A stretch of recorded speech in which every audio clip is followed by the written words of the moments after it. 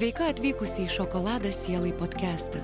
Tai yra vieta atviriems ir nepagražintiems pokalbiams apie poros santykius, konfliktų sprendimus bei intymų gyvenimą. Ačiū, kad klausai ir prenumeruoji šiuos podcastus. Dar daugiau vertingų paslapčių apie santykius rasi mūsų svetainėje šokoladasielai.lt. Na ką, sveikos. Šiandien kalbėsim apie nuotaikas. Rūtai bloga nuotaika, tai prašau pasisakyti, kas yra ir greitai. Ne, man nebuvo bloga nuotaika, kol tu jos nesugadinai šiandien.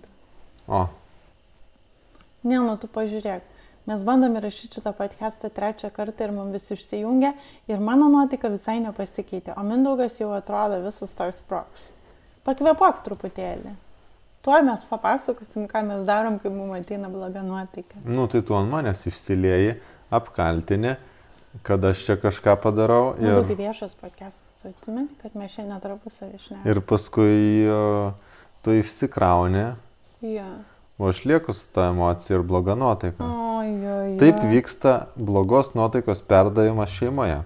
Ne, tikrai ne, visai ne taip. Dabar aš pasakysiu. Aišku, aš žinau, ką jinai sakys, aš kai supykstu, tai atsisėdu 5 minutės, pamedituoju, prisiimu savo šitas.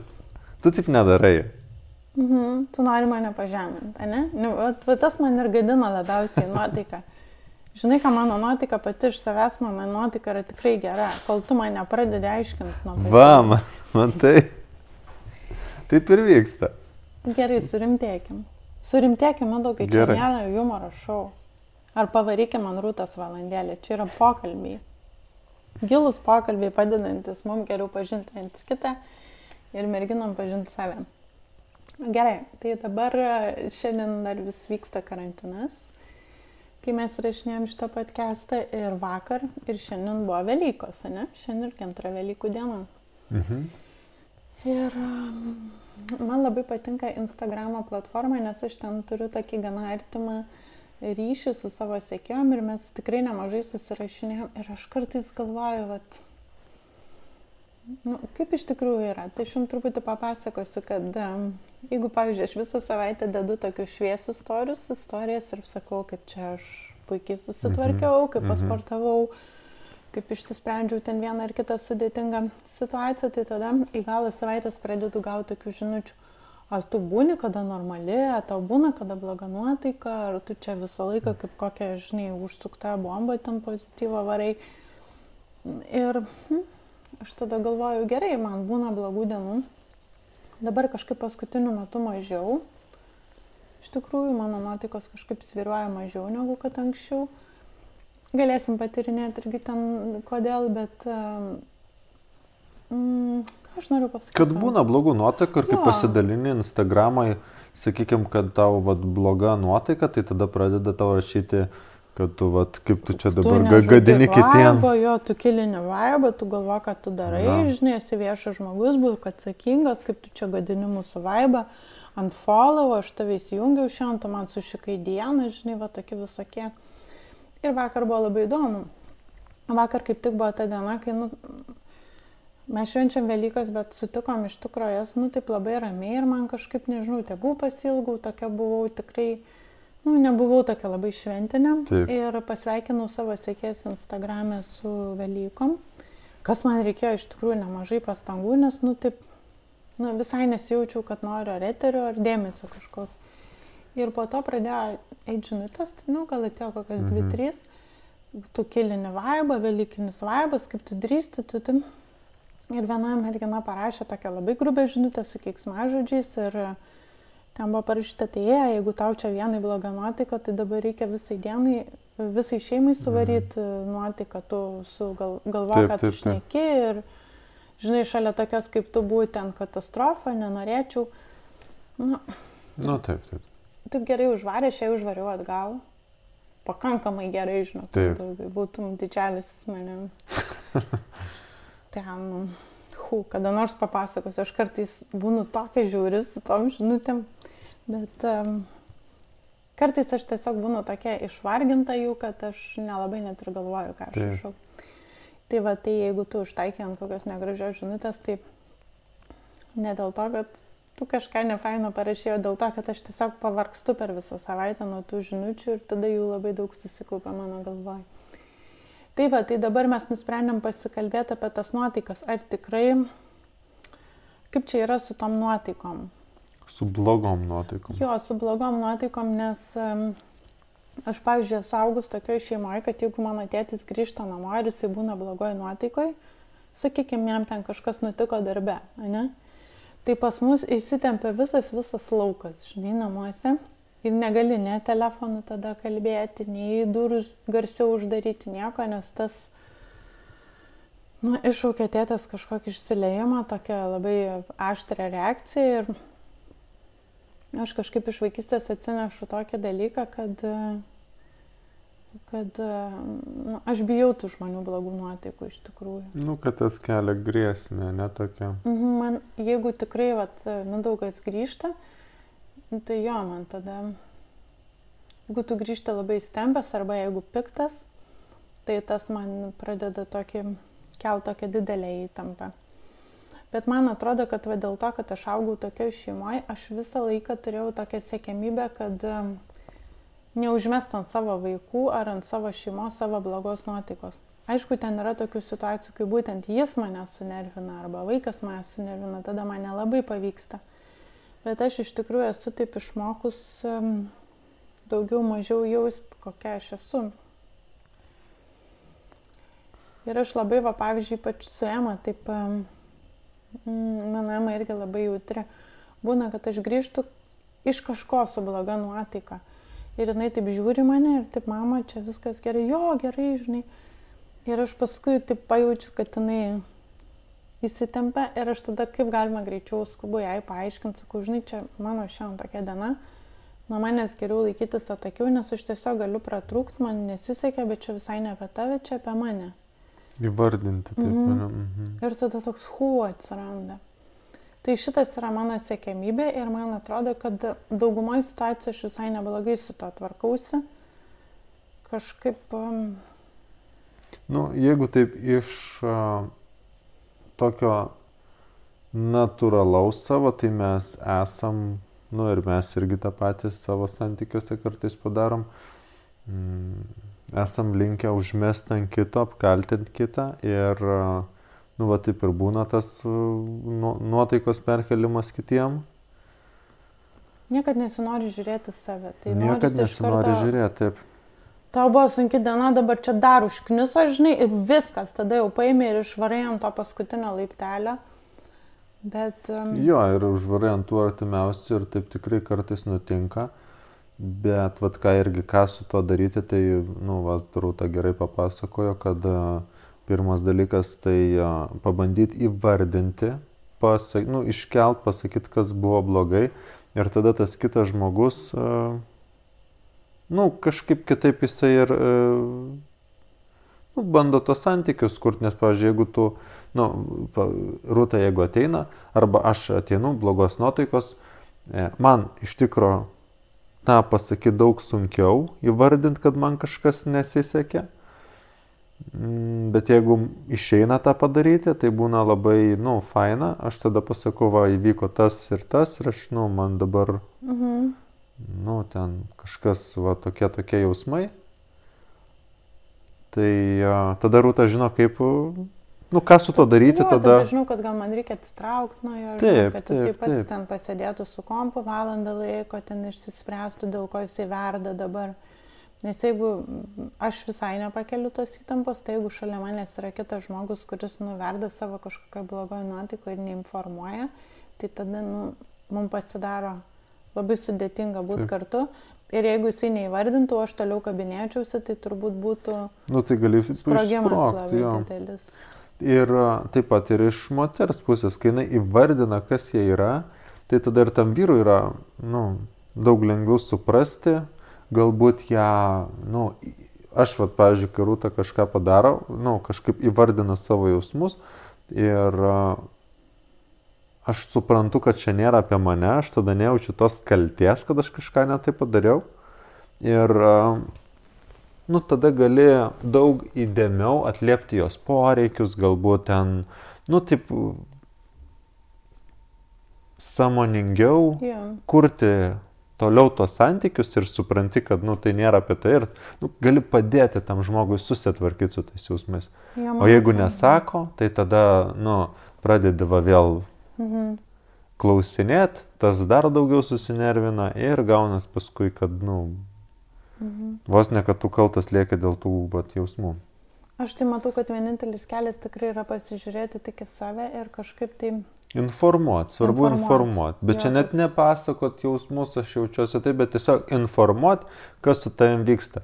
Ir, Rūta su to geriau tvarkosi negu aš, tai man su to reikia, aš mokausi tą daryti. Bet žinok, jeigu moteris tą pradeda daryti, tai vyras kažkaip irgi išmoksta iš jos. Taip. Ir vaikas išmoksta, pavyzdžiui. Nes tikrai vos tik tai mes, jeigu nieko nesakai ir tik tai būni tokioj blogoj nuotaikoj, tai tada aš pastebėjau, kas būna, tai pradedi ieškoti aplinkoje, kas tave dar labiau knisa. Taip, teisingai. Ir tada raunėsi. Teisingai. Bet jeigu atsisuki kitą pusę ir informuoji, su manim tas ir tas vyksta, tai tada kaip ir prarandi tą galimybę užsirauti ant kito, nes, kaip įvardinį ir įgarsinį, tai tada jau nėra kaip ten užpykti už tą neišplautą lėkštę, nes, kaip ir visi žino, kad tu čia... Ir kita pusė gal ir neužpyktų, dėl to, kad žinotų, kad dėl tokių priežasčių mano ten mylimas žmogus dabar yra blogoj nuotaikoj.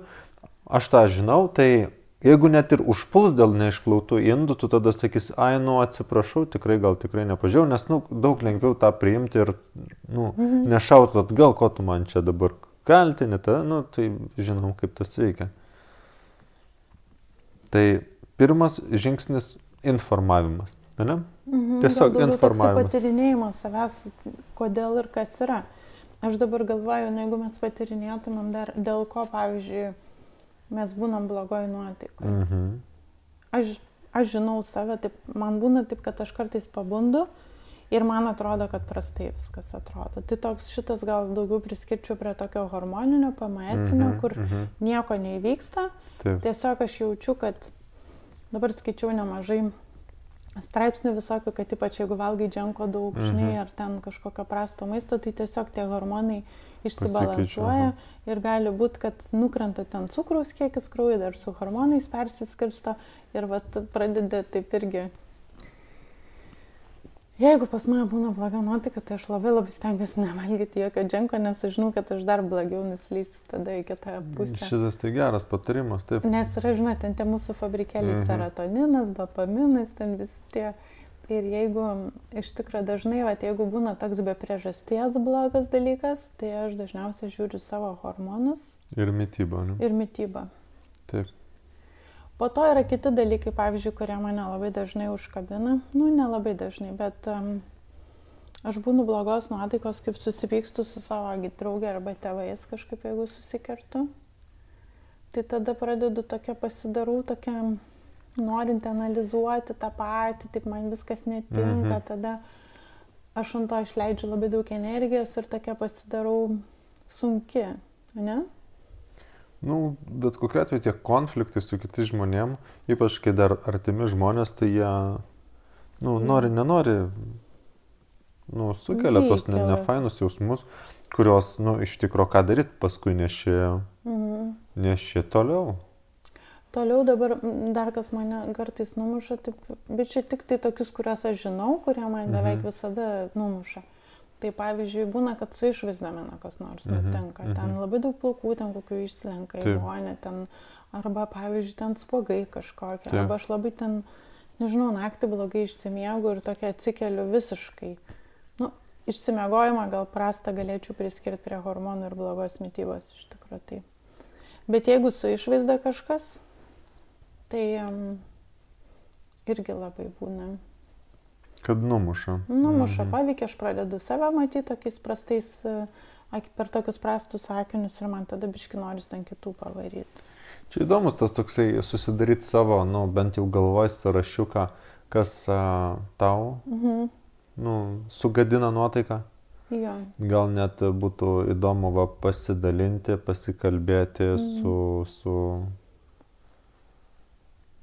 savo antra pusė ir kad, įsivardins, suprast, ir mes su Rūta irgi apie tos dalykus šnekam. Mano tai dažnai būna kokios ten Dažniausiai, aš įsivaizduoju, kad labai dažnam vyrui tai būna labiau nesėkmės ar nesaugumas dėl pinigų, dėl ateities ir, visokie finansiniai dalykai, kad kažkas nepavyko. Ja. Tai tokie, ką gali parsinešti namo, matai. Tai aš irgi galvoju, dabar darau šitą podcastą ir rašinėjau ir galvoju, tikrai geras Mindaugo pasiūlymas, man reikės dažniau pastebėti tą savo blogą nuojautą ir pasižiūrėti. Nuotaiką jo ir pasižiūrėti, kas ją trigerina, kas ją... Taip. Bet aš kažkaip dažnai atsimenu, kad mano savijauta, pavyzdžiui, jeigu aš ilgai nesportuoju, ten lovai sėdžiu, valgau, tai toks man tas labai pasikeitęs vaizdas, aš pradedu, pavyzdžiui, savęs nemėgti labai. Ir tada man norisi, taip, man atrodo, kad ir kiti manęs nemėgsta tada ir kad viskas čia tik padjopkės man. Ir... Taip. Tai bet tokius labai faina atsisekti ir pasižiūrėti, kas ir kaip, nes tai gal antras dalykas ir būtų toksai, kad pasiaiškint, kas tau yra ir neskubėti iš tikrųjų užmesti ant kito. Žinot, kas tave trigerina. Suprast tavo šablonus, suprast tavo vyro šablonus. Kas jį trigerina ir, daug lengviau paskui tą nuotaiką, taip ją greičiau išspręsti, su didesnė meilė, supratimu. Ja. Dabar trečias turbūt dalykas, apie kurį būtų faina pakalbėti, kad aš anksčiau, pavyzdžiui, galėdavau būti blogoje nuotaikoje, 2 dienas, kokias kartais ir ilgiau, bet po to, kai pradėjau eiti visais saviugdos keliais, ar ne? Tai aš dabar kažkaip galiu tą dalyką gan greitai pakeisti. Tu greitai atsistatai, neįtikėtinai greitai. Tai man atrodo, šitą aš išmokau per savo paieškas visas, kad mes turim daug įrankių šokoladės sielai, apie kuriuos kalbamės kiekvieną dieną iš tikrųjų. Ir meditacijos, ir praktikos, ir 100 dienų moteriškumo žurnalas, ir dabar ateina naujas pozityvumo žurnalas. Tai visi tie įrankiai, kuriais aš dalinuosi šokoladės sielai, turbūt mane ir išmokė nestrikt tose blogose dienose, savaitėse, o iš visų tokių blogų situacijų išlipti kaip galima greičiau.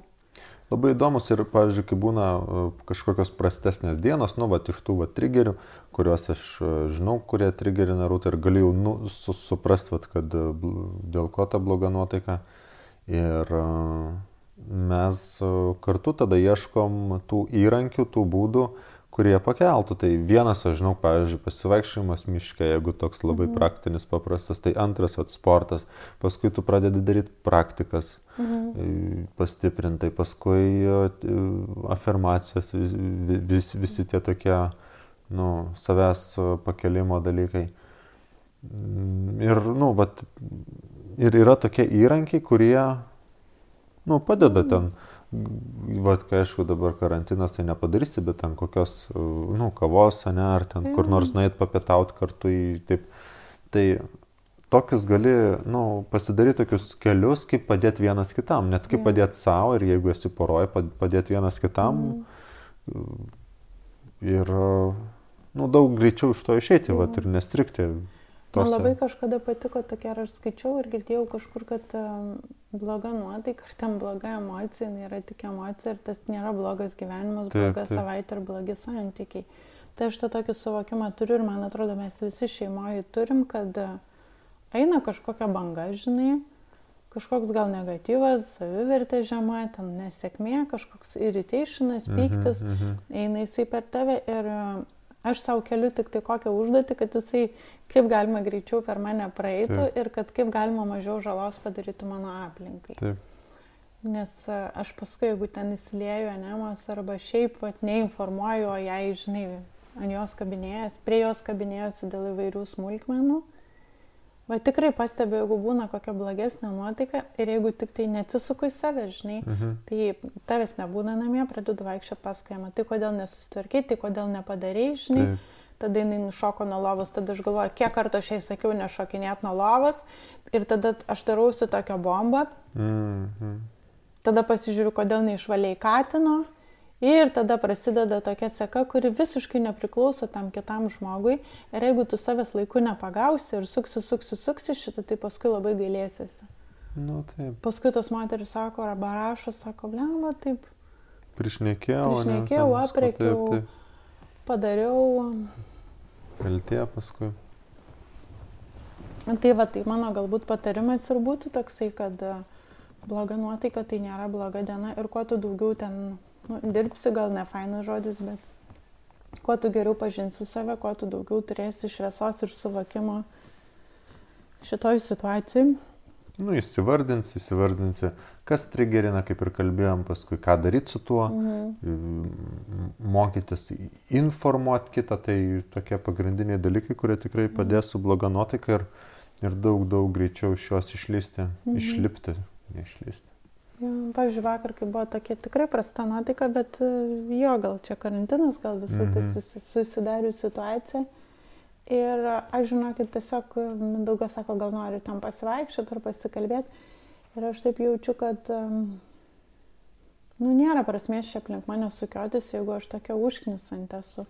Tai aš žinau, kad vakar nuėjau miegoti ir pramiegau 2 valandas ir paskui kažkaip tai atsikėliau ir visai buvo kitas dalykas.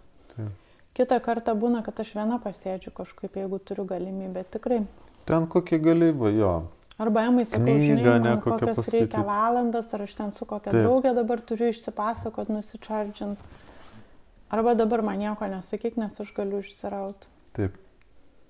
Tai va, tai jeigu jūs dabar esate tokioj, jeigu šita tema tau karšta ir aktuali dabar, ypač kai vyksta karantinas ar... aštresnės tokios situacijos. Dabar, žinai, tos kitų nuotaikos labai tarinė. Tas kitų nuotaikos labai veikia, sustiprėja ir vat, išnaudokit tas akimirkas savęs tokiam pažinimui. Ne? Jo. Ir pasinaudokit ir praktikom ir bus dabar greit išeis ir naujasis dienoraštis, kur ten bus toksai tikrai tokia savęs pažinimo bomba, kuri tikrai padės daug dalykų suprasti ir išsiaiškinti apie save ir nukreipti tokia, daug pozityvesnė kryptim. Tai tokie dalykai, ne? Jo. Dar galvoju, nepakalbėjom apie tai, kas yra, jeigu tas blogos nuotaikos objektas ir yra šalia tavęs, žinai. Vat jeigu tu man sugadinai nuotaiką, tai kaip tada turbūt truputį kitaip, ne?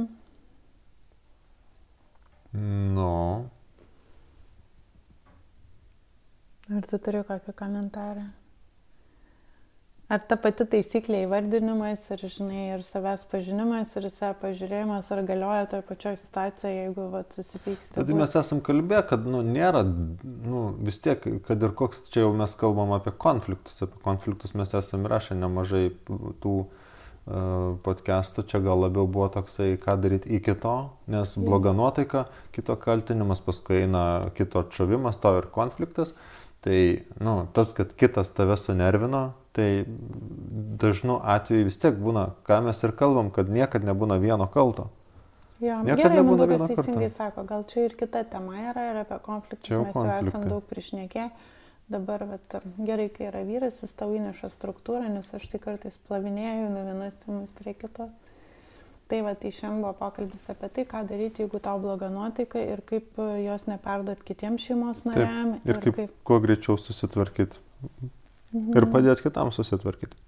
Išnaudokit šitą laiką savęs pažinimui, jisai tikrai labai, labai palankus tam. Mes Šokoladės sielai turim 40% nuolaidą visam kursam per karantiną.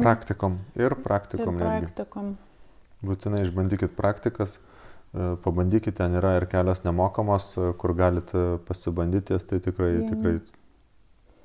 didžiulė pagalba. Išnaudokit šitą laiką, apkabinu, tvarkomės visi su savo nuotaikom ir iki kito susitikimo. Ačiū, kad klausai ir prenumeruoji šiuos podcastus. Dar daugiau vertingų paslapčių apie santykius rasi mūsų svetainėje šokoladasielai.lt.